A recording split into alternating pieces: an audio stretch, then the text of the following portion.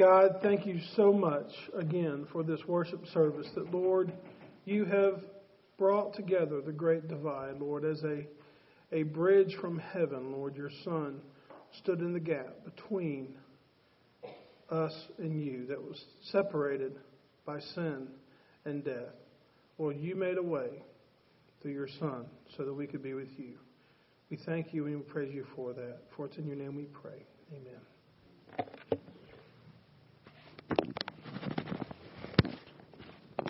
Well, we're talking this morning about leaving a legacy, and I want to encourage you that while this is Senior Adult Sunday, don't think this is just a senior adult message.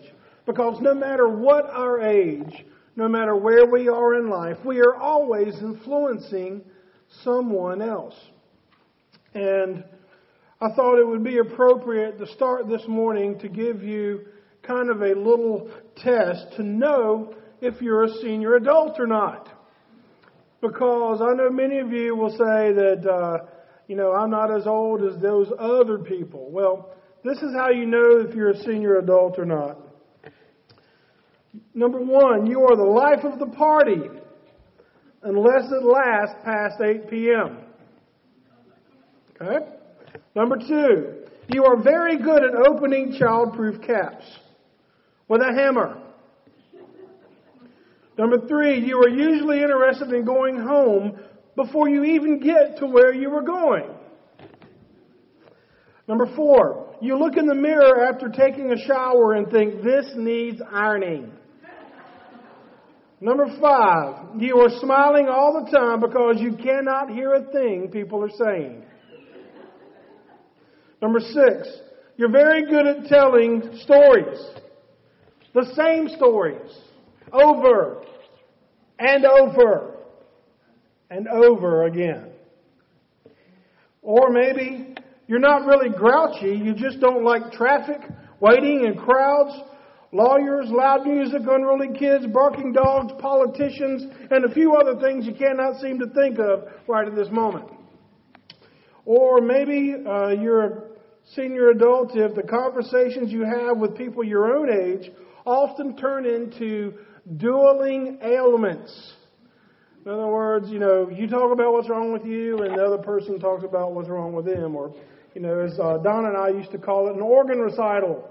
Yeah, they took a pint of fluid out of my back and my liver's quivering and all this kind of, all that kind of stuff. Or number 9, you are a walking storeroom of facts, only you have lost the key that opens the door. And then finally, number 10, everything hurts, and what doesn't hurt doesn't work anyway. So the sad thing is when I read those 10 things, I thought, I'm probably a couple of those. And so I think we all have a little bit of a senior adult in us until it finally comes out as we get older. But today I want to challenge you. The senior adults leave a legacy. Paul teaches about the importance of leaving a legacy in Hebrews 12. And so I have a question for you this morning, as I do often. The life question for us to think about is this. What legacy will your life leave? Think about this. Whether you're young and you got the world by the tail, or whether you're middle-aged, it doesn't matter your age. What legacy will your life leave? Some of you might be tempted to say, probably not much. Don't be fooled. Don't let the devil make you think that you are not going to live a legacy, because every one of you in here makes an impression on someone else. And I am sure if you were to talk to these senior adults, I don't think anyone necessarily thought about, I want to leave a legacy, but they just did the best they could every day they were alive. The day you wake up and you take your next breath, that means it's a good day. Amen? I always heard older people say, first thing I do is I get the paper and I read the obituaries to make sure my name's not in it.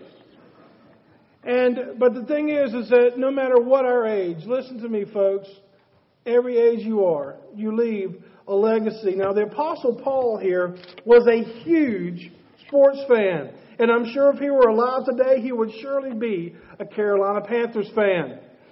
But We don't know that for sure, but that's just my translation.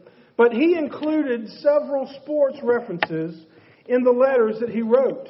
And he used these illustrations because the culture of the day was under the influence of the Romans and the Greeks, and they were huge sports fanatics. Now, that's not today, is it? Oh, come on. Come, y'all, yes, preacher. Yes, amen. But when you get to that ball game, woo! Touchdown! You know, somebody comes to Jesus, you're like, amen. They score a touchdown, woo! Take it out! Well, of course, I mean, some of you are into sports, some of you are not. But needless to say, the amount of money and the emphasis that we put on sports is huge. And that is in part because of our heritage, where we came from, to where we elevate athletics and we elevate athletes and teams to almost like God status. But that's another sermon for another time. Paul went to great lengths to incorporate two themes into his writing, and it was athletics and citizenship, because back then, sporting events, the athletes were raised up, but also it was the country they represented. Sound familiar? Something called the Olympics. Now, America didn't fare too well this year. I mean, they came in, I think, second overall, but most of their medals were bronze medals. But you know what? You remember years ago when there was a hockey game between, I believe it was the Russians and the Americans beat them at the last game, and the big saying was, "Do you believe in miracles?" And I mean, it was like, you know, American pride, go USA, go USA. We do attribute some of our social status and some of our culture to games and to sporting events. So all of that to say, Paul was not too far off from where we are today. But let's look in Hebrews chapter 12, just two verses 1 and 2, that say, "Therefore, since we also have such a cloud of witnesses surrounding us, let us lay aside every weight and sin that so easily ensnares us. Let us run with endurance the race that lies before us, keeping our eyes on Jesus, the source and perfecter of our faith, who for the joy that lay before him endured a cross and despised the shame and has sat down at the right hand of God's throne." What we see in the first half of verse 1, we see that we must honor those who have won. We must honor those who have won. If you are here today in this sanctuary, I'm going to honor you to the point to say you could have slept in. Maybe you were drugged to church. You know, we used to have druggies all the time. Every time the doors were open, I was drugged to church. Whether you're a drugged to church person or whether you're just here because you want to be, I'm here to tell you, you have won a battle. The battle to stay home and to veg out in front of the TV, or the decision to let the Lord speak to you through His Word. But those of you that are senior adults, again, I want you to understand, we are celebrating you. We're not worshiping you. Don't get the two mixed up. But we are celebrating the fact that God has been faithful in your life. And we are grateful that you have led the way for people like myself and the Elvingtons and my wife and other people and Tammy to follow. And we have younger kids here that are looking to you for examples. You have won, you have been witnesses. But as we read this, it says, "Therefore, since we have such a large cloud of witnesses surrounding us," I don't want you to think that this is kind of like you're walking out into the middle of a stadium and there are all of these people standing up in chairs cheering you on for all of your good works. That's not the kind of witnesses this is talking about. This is not what Paul is talking about. Actually, the word witnesses comes from the word which means martyr. The word witnesses means martyr. You pronounce it martus. Martyr. So if you read it again, it says, "Therefore, since we have also such a large cloud of martyrs surrounding us." The witnesses Paul is referring to are not watching us. They bear witness so that we may see God working through them. There again, those of you, no matter your age, but especially senior adults, we have watched you raise children. We have watched you go through illnesses. We have watched you lose a loved one. We have watched you in the good days, in the bad days. And you, through the good and through the bad, are bearing witness to God being at work in your life. You are a witness. And when you stand up for biblical principles, when you stand up for what is true, for what is right, there are people that are seeing that and that are encouraged by it. God bore witness to them. We are to reflect God in our life and in our actions, in our thought life, in our ethics, so that others may see Him in us. When it talks about being a witness, what's the main thing in the courts about being a witness? You need to be credible. You need to be a credible witness. And if you're on the stand, the defense, the first thing they're going to try to do is attack your credibility. The first thing that the world tries to do to you, Christian, is attack your credibility. So we need to be careful, and we need to do the best we can to not give them any ammunition that they might be able to use against us. But we see Old Testaments of old like Noah and Moses and Abraham, Jacob, Joseph, Elijah. How do we get to know men like that? How do we get to know witnesses that have been martyrs like that? It's a real simple solution. You know what you do? Read the Old Testament.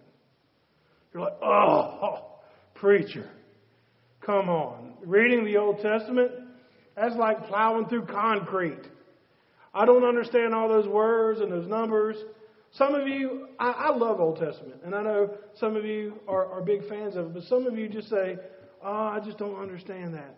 If you don't understand that, get a version of the Bible that you understand. There are so many versions that you can read that read just like a novel. And because what you see in the Old Testament church is you see the hand of God working through these men and women of the Old Testament. And then in the New Testament, you see the heart of God by Him sending His Son, Jesus Christ, to die for our sins. How do you get to know these witnesses? You read about them.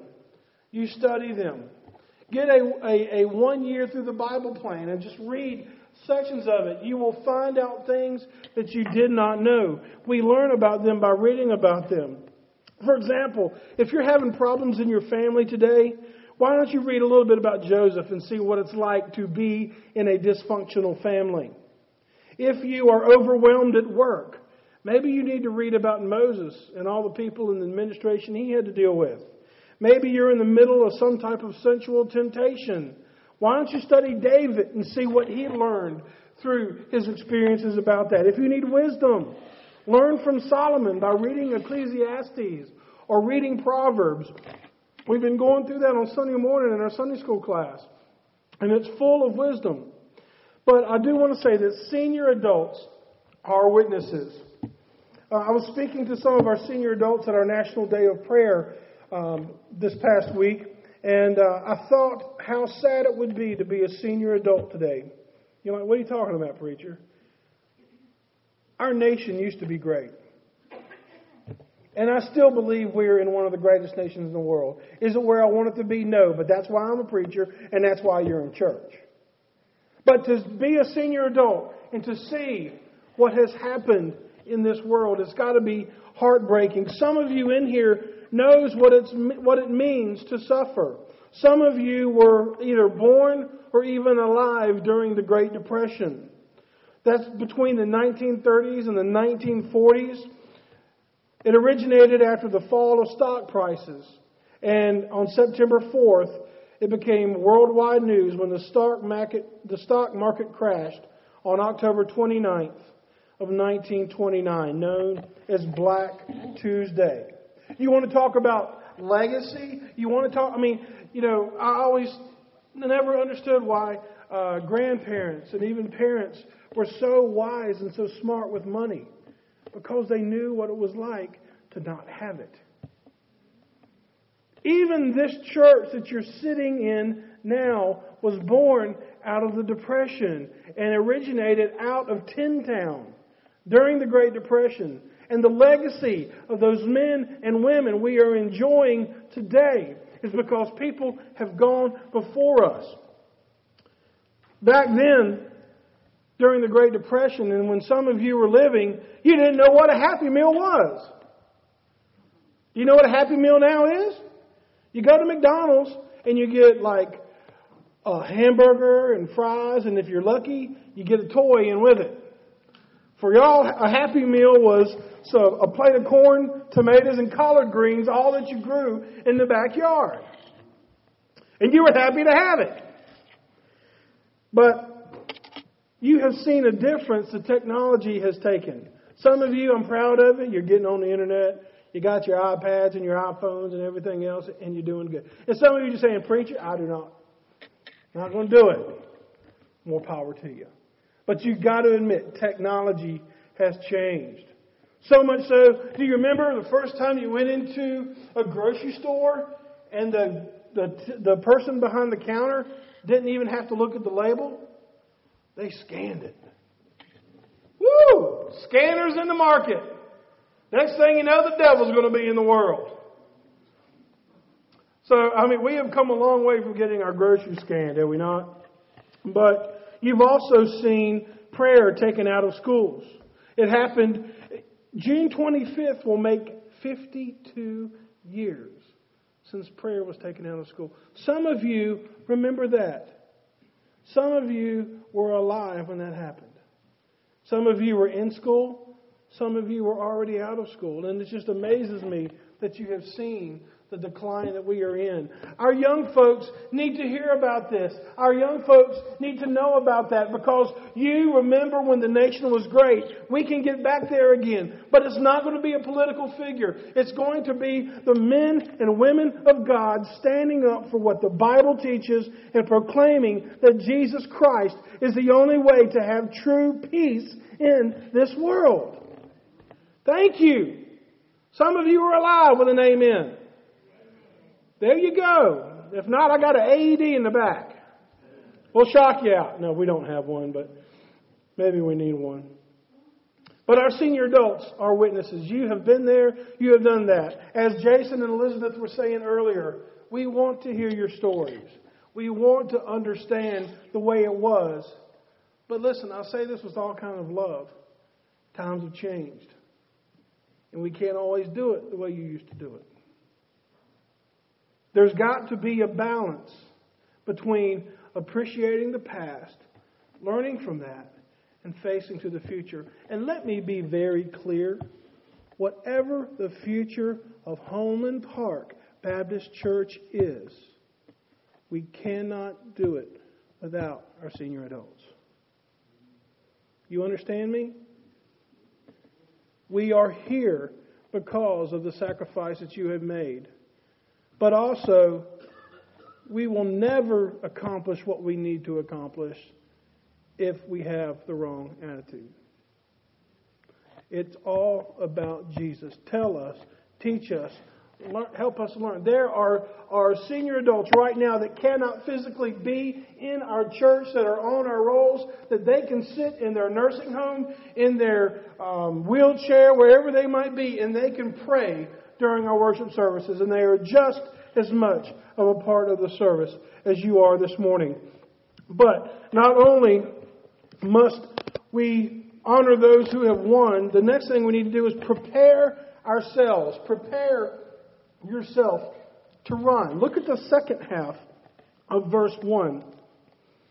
It says, "Let us lay aside every weight and sin that so easily ensnares us, and run with endurance the race that lies before us."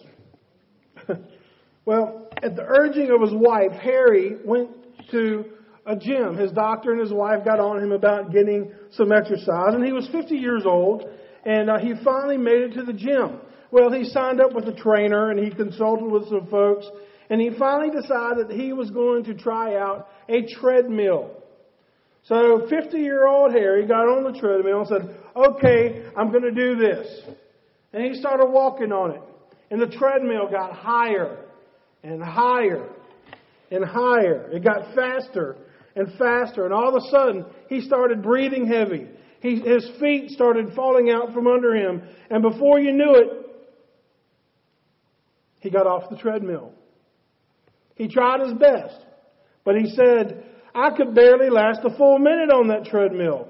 His buddy said, all right, quit bragging. So at least he lasts a minute, right? But it takes training. Athletes train. If you've ever seen baseball players on the sidelines, before they hit, they get a bat, they get all of these metal rings around it, and they start swinging it so they can get the weight of the bat, and so they can build that resistance. So when the ball comes up, they take the weights off, do they not? And then they swing it. They lay aside the weights that they train with so they can swing unhindered. They need to remove anything that hinders their swing. We, church, need to remove anything in our lives. And sometimes that even means good things. We need to remove anything in our life that hinders us from running the race that God has placed before us.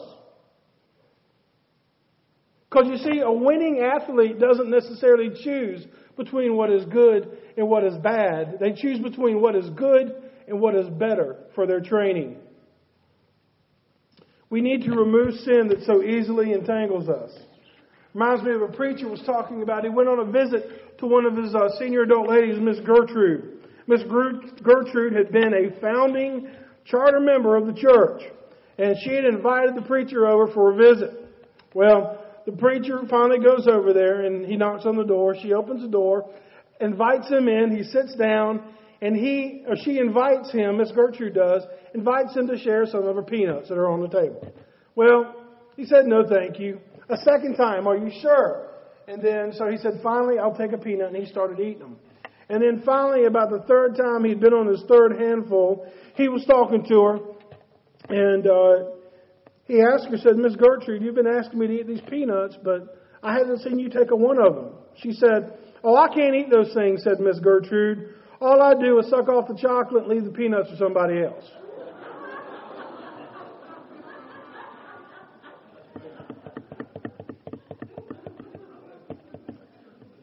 She removed anything that hindered him. She removed the chocolate and left the peanuts. So if I ever visit your house and you have peanuts in a jar, I'm probably not going to eat them. But she removed the chocolate. She removed part of that so she could get what she enjoyed. We need to remove those things that entangle us in our lives. First responders and firemen are taught always that you have a pair of pliers in your pants or somewhere on your person to where if you get into a situation to where you are in a structural collapse or you have got things that have gotten you tangled up, you need to be able to cut your way out of it. They train you because if you don't do that, you will die. And what the Bible is saying here, folks, is that sin is that string. The sin is that stuff that gets us so entangled, and we have to break free from that. What is one of the biggest sins Paul is talking about here? The sin of unbelief. The sin of unbelief. How do we see that illustrated? Well, in Adam and Eve in the garden, where the serpent said, surely God didn't say that. And she thought, well, you know what? Maybe you're right. Or even in the Israelites, they didn't believe that God was going to deliver them, so it cost them 40 years in the desert. And you know in those 40 years, if you go back and you track their path, do you realize they were going in circles? At some point, you think they would have said, hey, I remember using the bathroom there. I remember our house used to be over there. But for 40 years, they went around and around and around because they didn't believe. Check this out. Having a spirit of unbelief shuts the door to God's blessings. Let me say that one more time. Having a spirit of unbelief shuts the door to God's blessings. Now, I'm not talking about the prosperity, I'm not saying if you have a spirit of unbelief, you're going to be poor, or if you believe, you're going to be rich, or you're going to be healed. That's not what this is saying. But what I am saying is that our sin is God said it. God sent His Son. And God has told us to go out and be a light into the community, to leave a legacy. And if we sit back and say, I'll let somebody else do it. I don't think, I'm too old for that. I'm too young for that. Nobody would listen to me. I don't believe I can do it. Folks, the book of James says to know what to do and not do it is sin. Do not have a spirit of unbelief. Do not let that entangle you. If you have something in your life today that is hindering you and your relationship with the Lord and fostering a spirit of unbelief in your life and doubt upon God, listen to me, church, get rid of that before it gets rid of you. If you have a spirit of unbelief and you think that God has shortchanged you, please get rid of that. That is not of God. That is from the devil. Get rid of that before it gets rid of you. If some of our senior adults in here thought they couldn't make a difference, we wouldn't be here today. And that's going to be the same thing tomorrow and the day after that and the day after that. Last thing we see is that we need to run to Jesus. Let's look at verse 2. Verse 2. It says, keeping our eyes on Jesus, the source and perfecter of our faith, who for the joy that lay before Him endured a cross and despised the shame and has sat down at the right hand of God's throne. Looking to Jesus is not just a one-time act for salvation. Looking to Jesus for those of us that have prayed to receive Christ is a daily act involving trust. Listen, we're coming to the point to where you know it's coming. We're going to be coming to an invitation, and I'm going to give someone the opportunity to pray to receive Christ. But I've done that week after week, and there are people that either are fighting the Spirit or we are full of saved people. But that does not mean that we do not need to continually place our faith in Jesus Christ, whether it be the one time for salvation or the next time when you get into trouble, or the next time when you need encouragement, the next time when you are tempted, the next time when you feel like God's calling you to do something. We need to place our trust in Him. But here's the thing about trust, folks, and hear me out. Trust and understanding are two different things. You hear me? I'm finishing up, so you'll get to the roast in a minute. Hear me, church. Listen. Trust and understanding do not go hand in hand when it comes to God. You're not always going to understand God, but you can always trust Him. When we ask the question why this God, why that God, we begin to make it about ourselves rather than about Him. God, look in the Old Testament when God called people to do things. He called Abraham to go, and that's all He said. He told Noah, build an ark, and that's all He said. When did these people of faith truly understand what God was doing? After He did it. Even Jesus Himself agonized in the garden, Father, if it your will, take this cup from me. Jesus knew what He had to do, but at the moment, His humanity got the best of Him, and He just lost understanding. He lost perspective. He didn't sin, but He didn't really understand. Even Jesus had to trust God, His Father. Jesus endured the pain of the cross so that we did not have to. And Jesus finished the work God the Father sent Him to do. It says in John 17:4 that I have glorified you on earth by completing the work you gave me to do. When Jesus says, it is finished, He completed the work of salvation. Jesus left a legacy that is ours if we claim it. Jesus left a legacy that is ours if we claim it. No one is too old to begin leaving the their legacy today. No one is too old to begin leaving your legacy today. Whether you are a senior adult, a young person, or whatever age, your legacy can begin today. Let's pray. Dear Heavenly Father, I pray for everyone that's here that, Lord, if there's someone that doesn't know you as their Savior, and Lord, if they don't know what legacy they would live, if they don't know for sure that if they were to die today, they would spend eternity with you, Lord, help them to come forward. We will pray with them, and we will lead them in a prayer to help them to know beyond a shadow of a doubt that they will go to heaven. But more importantly, it will change their lives from the inside out. They don't have to clean up and get everything ready to meet you. You call them to come as they are. So, Lord, if there's someone that needs to pray to receive you, may they come forward. Maybe someone wants to join this church, or they just have a prayer need, Lord. Would you work at this time of invitation? For it's in your name we pray. Amen. Would you please stand?